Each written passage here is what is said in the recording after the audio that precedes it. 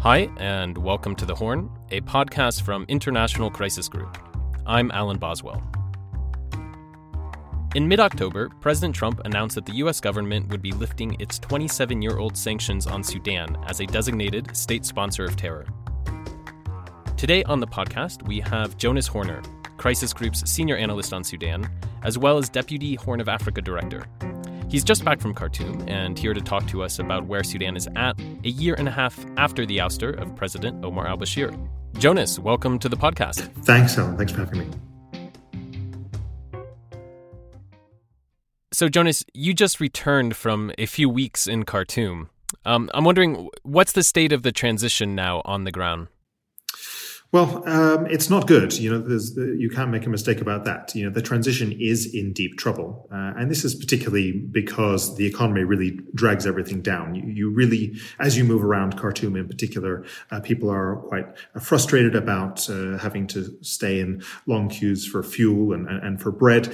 And the general economic malaise really does do irreversible damage to the civilian government. And I think it damages also the civilians as a potential governing dispensation in the future. People are frustrated, and a lot of that came out in recent protests about a week ago. The Prime Minister, Abdullah Hamdok, continues to be very timid in spending the political capital he has. That political capital has been waning for some time now. And on top of it, the Forces for Freedom and Change, who really were meant to be the stewards for the revolution and for civilians generally, really haven't been good stewards for all of the instincts of Sudan's revolution. There have been a couple of achievements, though, in recent times. The first being the signing of the Juba Agreement between most of Sudan's armed groups and the transitional government. And then perhaps even more recently, and with greater fanfare, the promise from the U.S. administration to remove Sudan from its state sponsor of terrorism list. Neither have really changed the tone, though, it must be said. And the economy really remains uppermost in people's minds. So the big news is, of course, the announcement from President Trump that he will delist Sudan from the state sponsor of terror designation. That's after 27 years since the Clinton administration first imposed those sanctions. We've, of course, talked about it at length on this podcast. It's something that Sunnis people have been waiting for a very long time. Now that that's happened, now what? When can we expect to see any changes? Well, all the way from the transitional government and prime minister's office down to people on the street who are moving about their daily lives, there is real interest in this state sponsor of terrorism (SST) issue, and there has also been a belief from top to bottom in Sudanese society of a fairly immediate economic bounce, and the evidence from, for example, the 2017 removal of U.S. sanctions on Sudan, suggests that is unlikely to occur. First of all, there is still a technical process that the U.S. government has to go through. So rescission of SST has not happened yet. But the advantages of SST on the economic side will only be apparent in the medium to longer terms. Immediately, though, this really should be a win politically for Prime Minister Hamdok, who really needs it. And I'm a little surprised that he has not been more, vociferous in taking some credit for this. After all, a key component and selling point for him as he came in as the Forces for Freedom and Change candidate for Prime Minister was that he would be able to mobilize economic assistance and to engage more robustly with the international community. In the medium to longer term, those economic benefits could be really the removal of significant barriers to critical banking relationships. It eases investors' concerns about reputational risk in Sudan, and also allows the U.S. to support debt relief for Sudan at the key international financial institutions.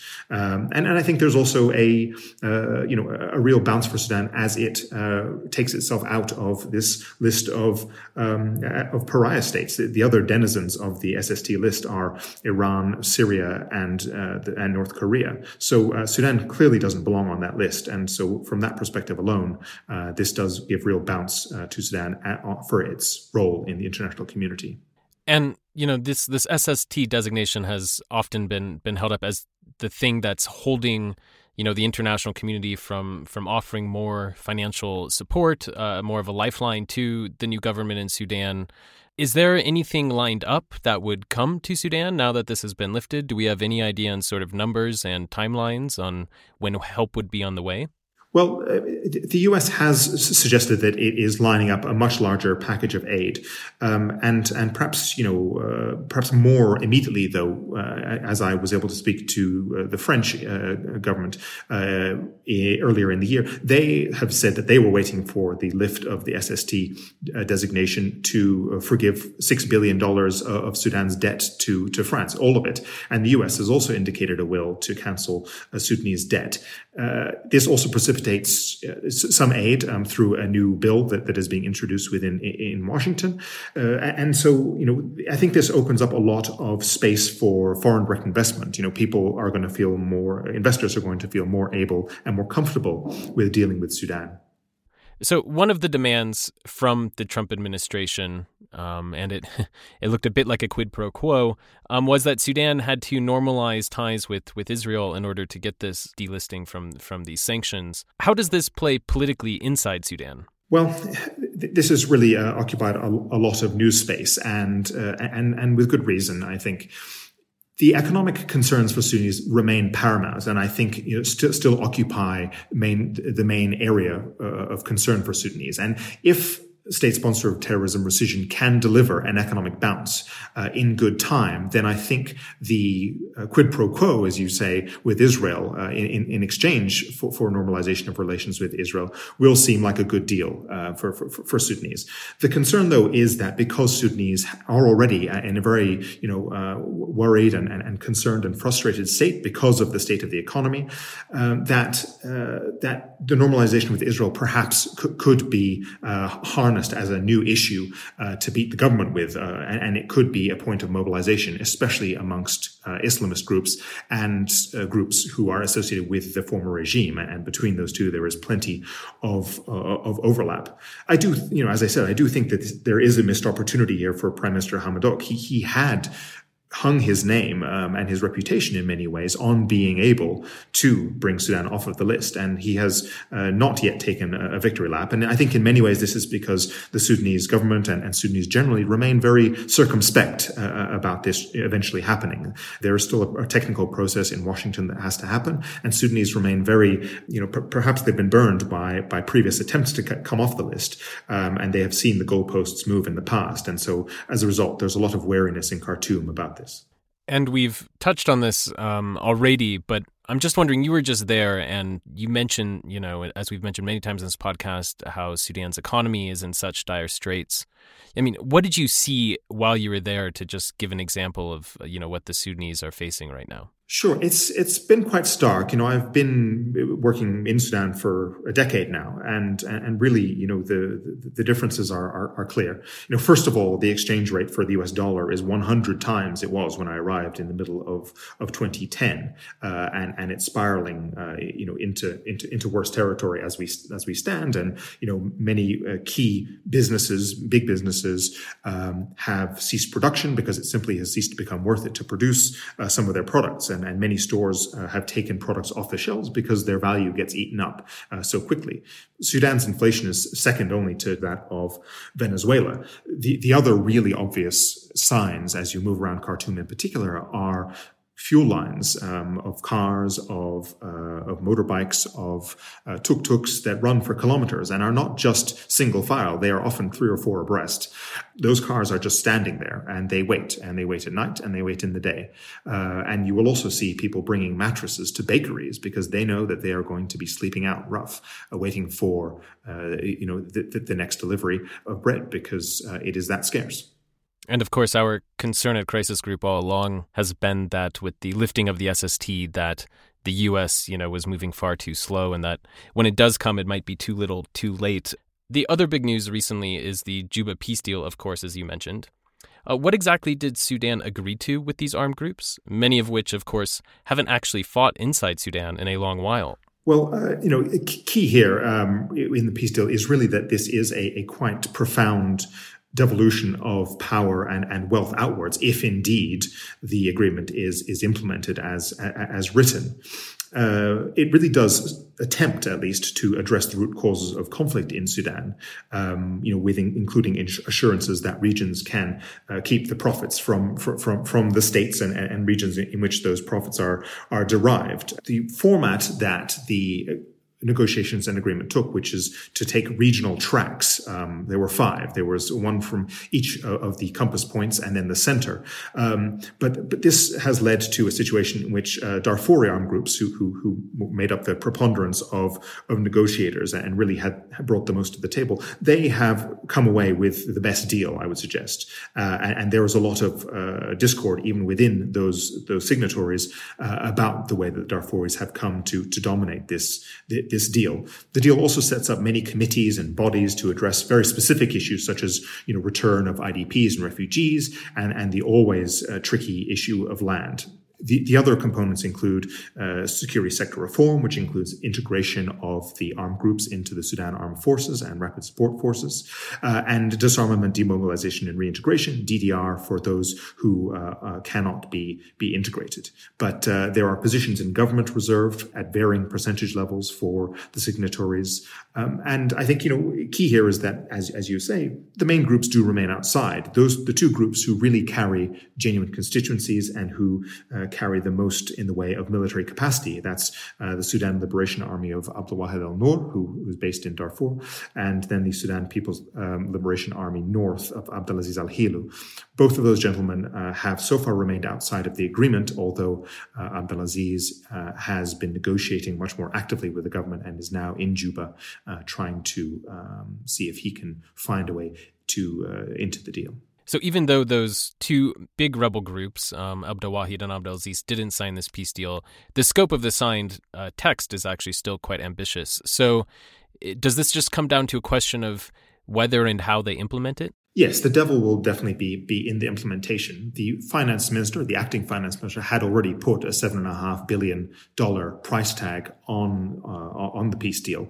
That comes out to about $7.5 billion. And Sudan is broke. They do not have the money to deliver that. And so they will be relying heavily, if not entirely, on the international community to fund what is, in fact, a very heavy deal. Part of the problem here is that the international community was largely absent in Juba. There were some technical presence, it's true, from the UK and the US. But on the whole, there was no consultation with the international community. And I think as such, what happened was that there were unrealistic expectations about just how enthused and the international community would be about this, and also misperceptions about just how deep the international community's pockets are in this day of COVID, of low oil prices, and increasing sort of insularity. So, of course, the overall context of this is the power-sharing arrangement between the military and the civilians after Bashir fell out of power. Is it clear yet how this new peace deal with these armed groups, which side of that ledger it will end up weighing in on? Well, signature of the Juba Agreement does change the entire dynamic by bringing the SRF into government. But more importantly, it does adjust the balance of power in the transitional government. I fear, though, this is not necessarily for the better, because it really appears to have empowered the military side of the equation in the transitional government.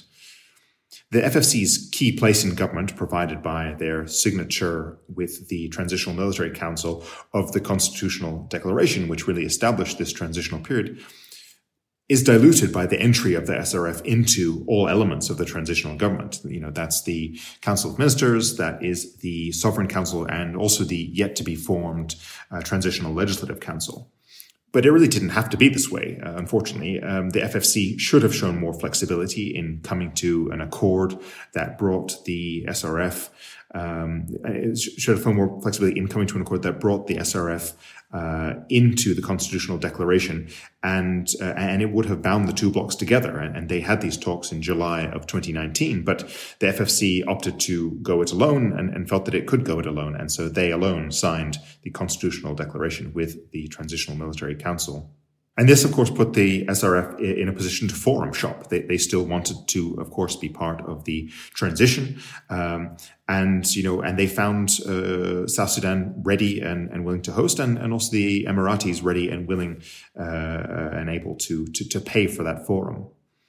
But what has happened is that the centrality of the military to the transition has been reinforced because they are now the prominent parties, both as co-signatory of the Constitutional Declaration, and now because they dominated the talks at Juba, they are the ones who are seen to have, in fact, struck this deal with the SRF. The civilians were, in large part, very much underrepresented at Juba. The FFC, who are on paper the executors of the revolution's values and political strength, were badly sidelined in Juba. So they really did not get to have as much influence as they really should have over the Juba agreement. And now they find themselves, as I said, diluted in the transitional government. My concern, though, was that Juba provided a forum for the SRF and the RSF in particular, who have Darfuri roots, despite their heavy recent recruitment across Sudan. But it provided a forum for those two to find common cause as fighters for the margin, seeking to redress the stark imbalances of post-independence Sudan. And it is really incumbent, perhaps, upon the international community as a convener to bring the FFC and the SRF back closer together so that they collectively can do better at being representatives of the revolution and civilians more broadly in this transitional government. So in other words, what you're saying is that the answer might not be really neither the civilian political forces nor the old guard military, but rather this seems to maybe be lining up in General Hemeti's interest and possibly a center-periphery realignment. That is my core concern about how this is playing out. In many ways, this is simply because nobody really has taken a hold of this transitional process in general, and General Hemeti does seem like the only one who really has some direction and strategic approach to moving this transition ahead. So we've also had a lot of unrest recently in eastern Sudan, which wasn't, hasn't been seen in recent years and decades as sort of the main restive area in Sudan. But we've seen, as I said, a lot of unrest there on the heels of this bigger peace deal. What's going on over there, and how does that fit into this wider picture? Yes, the East, really is the emerging concern for Crisis Group.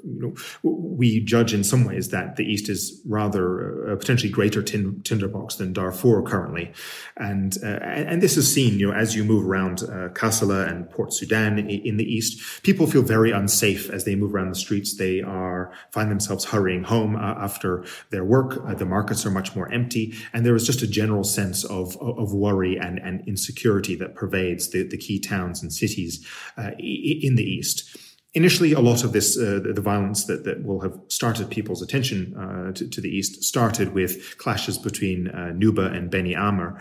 But this has also now encompassed related concerns in the East that have been raised by Bidja groups who felt that they were not accurately represented at the table in Juba when the Juba agreement was being negotiated. And so these Bidja groups have sought to bring pressure to bear on the government to be included. They held a conference in Sinkat in Red Sea State, about a month ago, and called for self-determination at that point, and had blocked off the roads to Sudan's all-important lifeline of Port Sudan.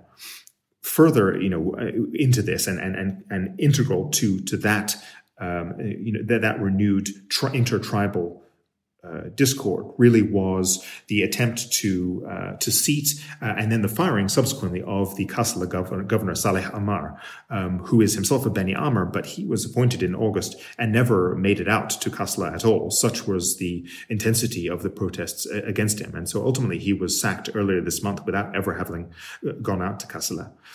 The only other point here I really think that is really worth saying about the East is that really this now increasingly encompasses a regional dynamic, and that particularly brings concerns that are emanating from Tigray and are a byproduct of Tigray's own competition with Addis Ababa.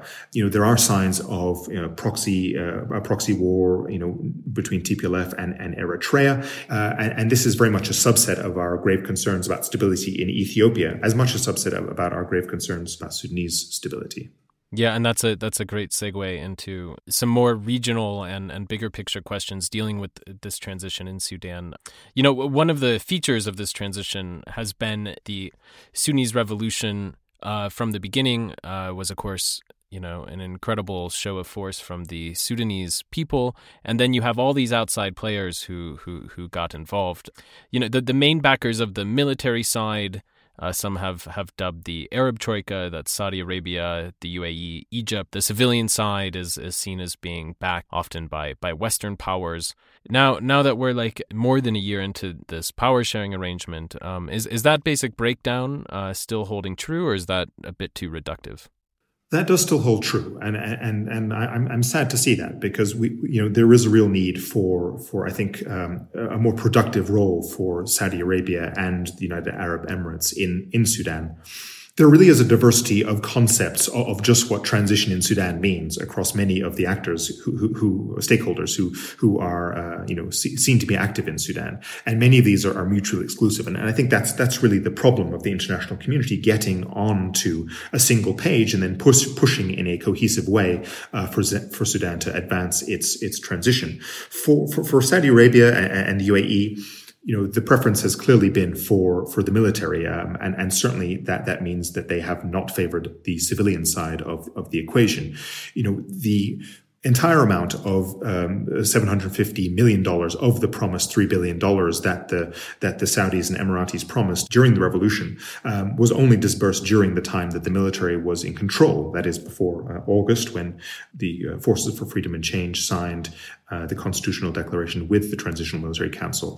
The further evidence of this is that, in the last year or so, before Bashir had left, there were billions of dollars that were channeled into Sudan's central bank to support Bashir. And yet very little support has really found its way to back the civilian dispensation, the civilian-led government in Khartoum. There's also some divergence here between, Saudi Arabia and Egypt, which tend to support the Sudan Armed Forces because of abiding past relationships with SAF. And you also see the Emirates standing much more readily behind the Rapid Support Forces of General Hemeti. If you speak with the Rapid Support Forces and Sudan Armed Forces, however, they will both rigidly insist that they are a single entity. But if you dig a little deeper, there are some quite problematic divisions between those two components of Sudan's military that are cause for their own concern over domestic stability. So in summary, it's been almost a year and a half since the Sunnis people took Omar al-Bashir out of power. Is it clear yet exactly where Sudan is heading, what this new political dispensation in Sudan, really looks like? What a post-Bashir Sudan looks like? Well, no, I think it's not yet clear what post-Bashir Sudan looks like. And I think that's in part because nobody internationally or domestically has been able to get a hold of the transition to sort of push it or pull it in any particular direction. So the net effect there is that many of the parties who have interests in the direction of the transition are hedging. So people, different stakeholders and parties are all existing in orbit without ever really landing their interests and bringing them to bear on the transition and therefore pushing that transition in a particular direction.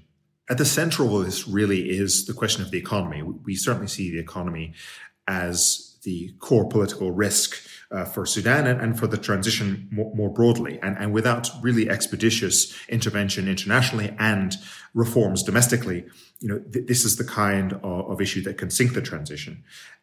In part, this is also because the civilians' ability to illustrate to Sudanese that they are, in fact, the sort of dispensation that can adequately respond to Sudanese needs that have been expressed during the revolution, freedom, peace, and justice.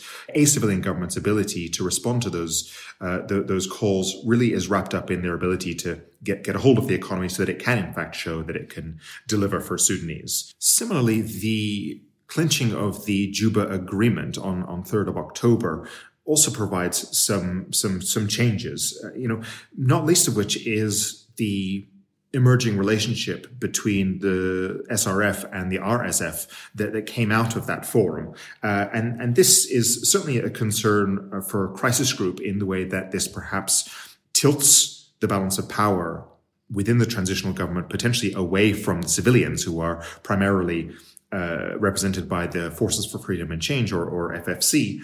But it also concerns those at the center, the old guard and the riverine elite who have traditionally held power in Khartoum, because they see this SRF-RSF coalition as a coalition of the margins. And that represents a very fundamental flip of the traditional power balance that has persisted in Sudan since independence.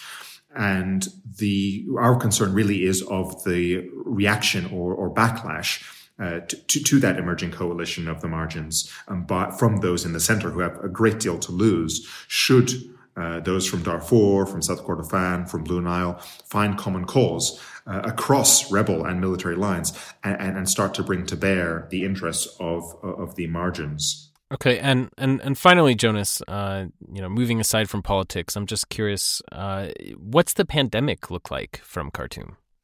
It's quite striking. There is very little sign that COVID-19 is an issue or a theme in Sudan. There had been a spike of cases and deaths in May and June, and that precipitated, lockdowns to some degree, and people masking up and being much more concerned about COVID-19. But since then, it has been very quiet. As you move around the streets in Khartoum, it's very noticeable when you see somebody moving around wearing a mask. And life really seems to be moving on as normal, and this doesn't seem to be, manifesting in a spike in cases per se either.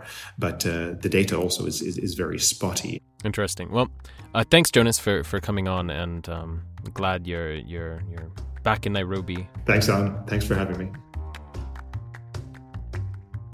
Thanks, as always, for listening to The Horn. To find out more about Crisis Group's work, visit our website at crisisgroup.org. You can also check out our new global podcast, co-hosted by Crisis Group's president, Rob Malley, Hold Your Fire. And we also have a podcast on Europe, War and Peace. Once again, I'm Alan Boswell. This podcast is produced by Maeve Francis.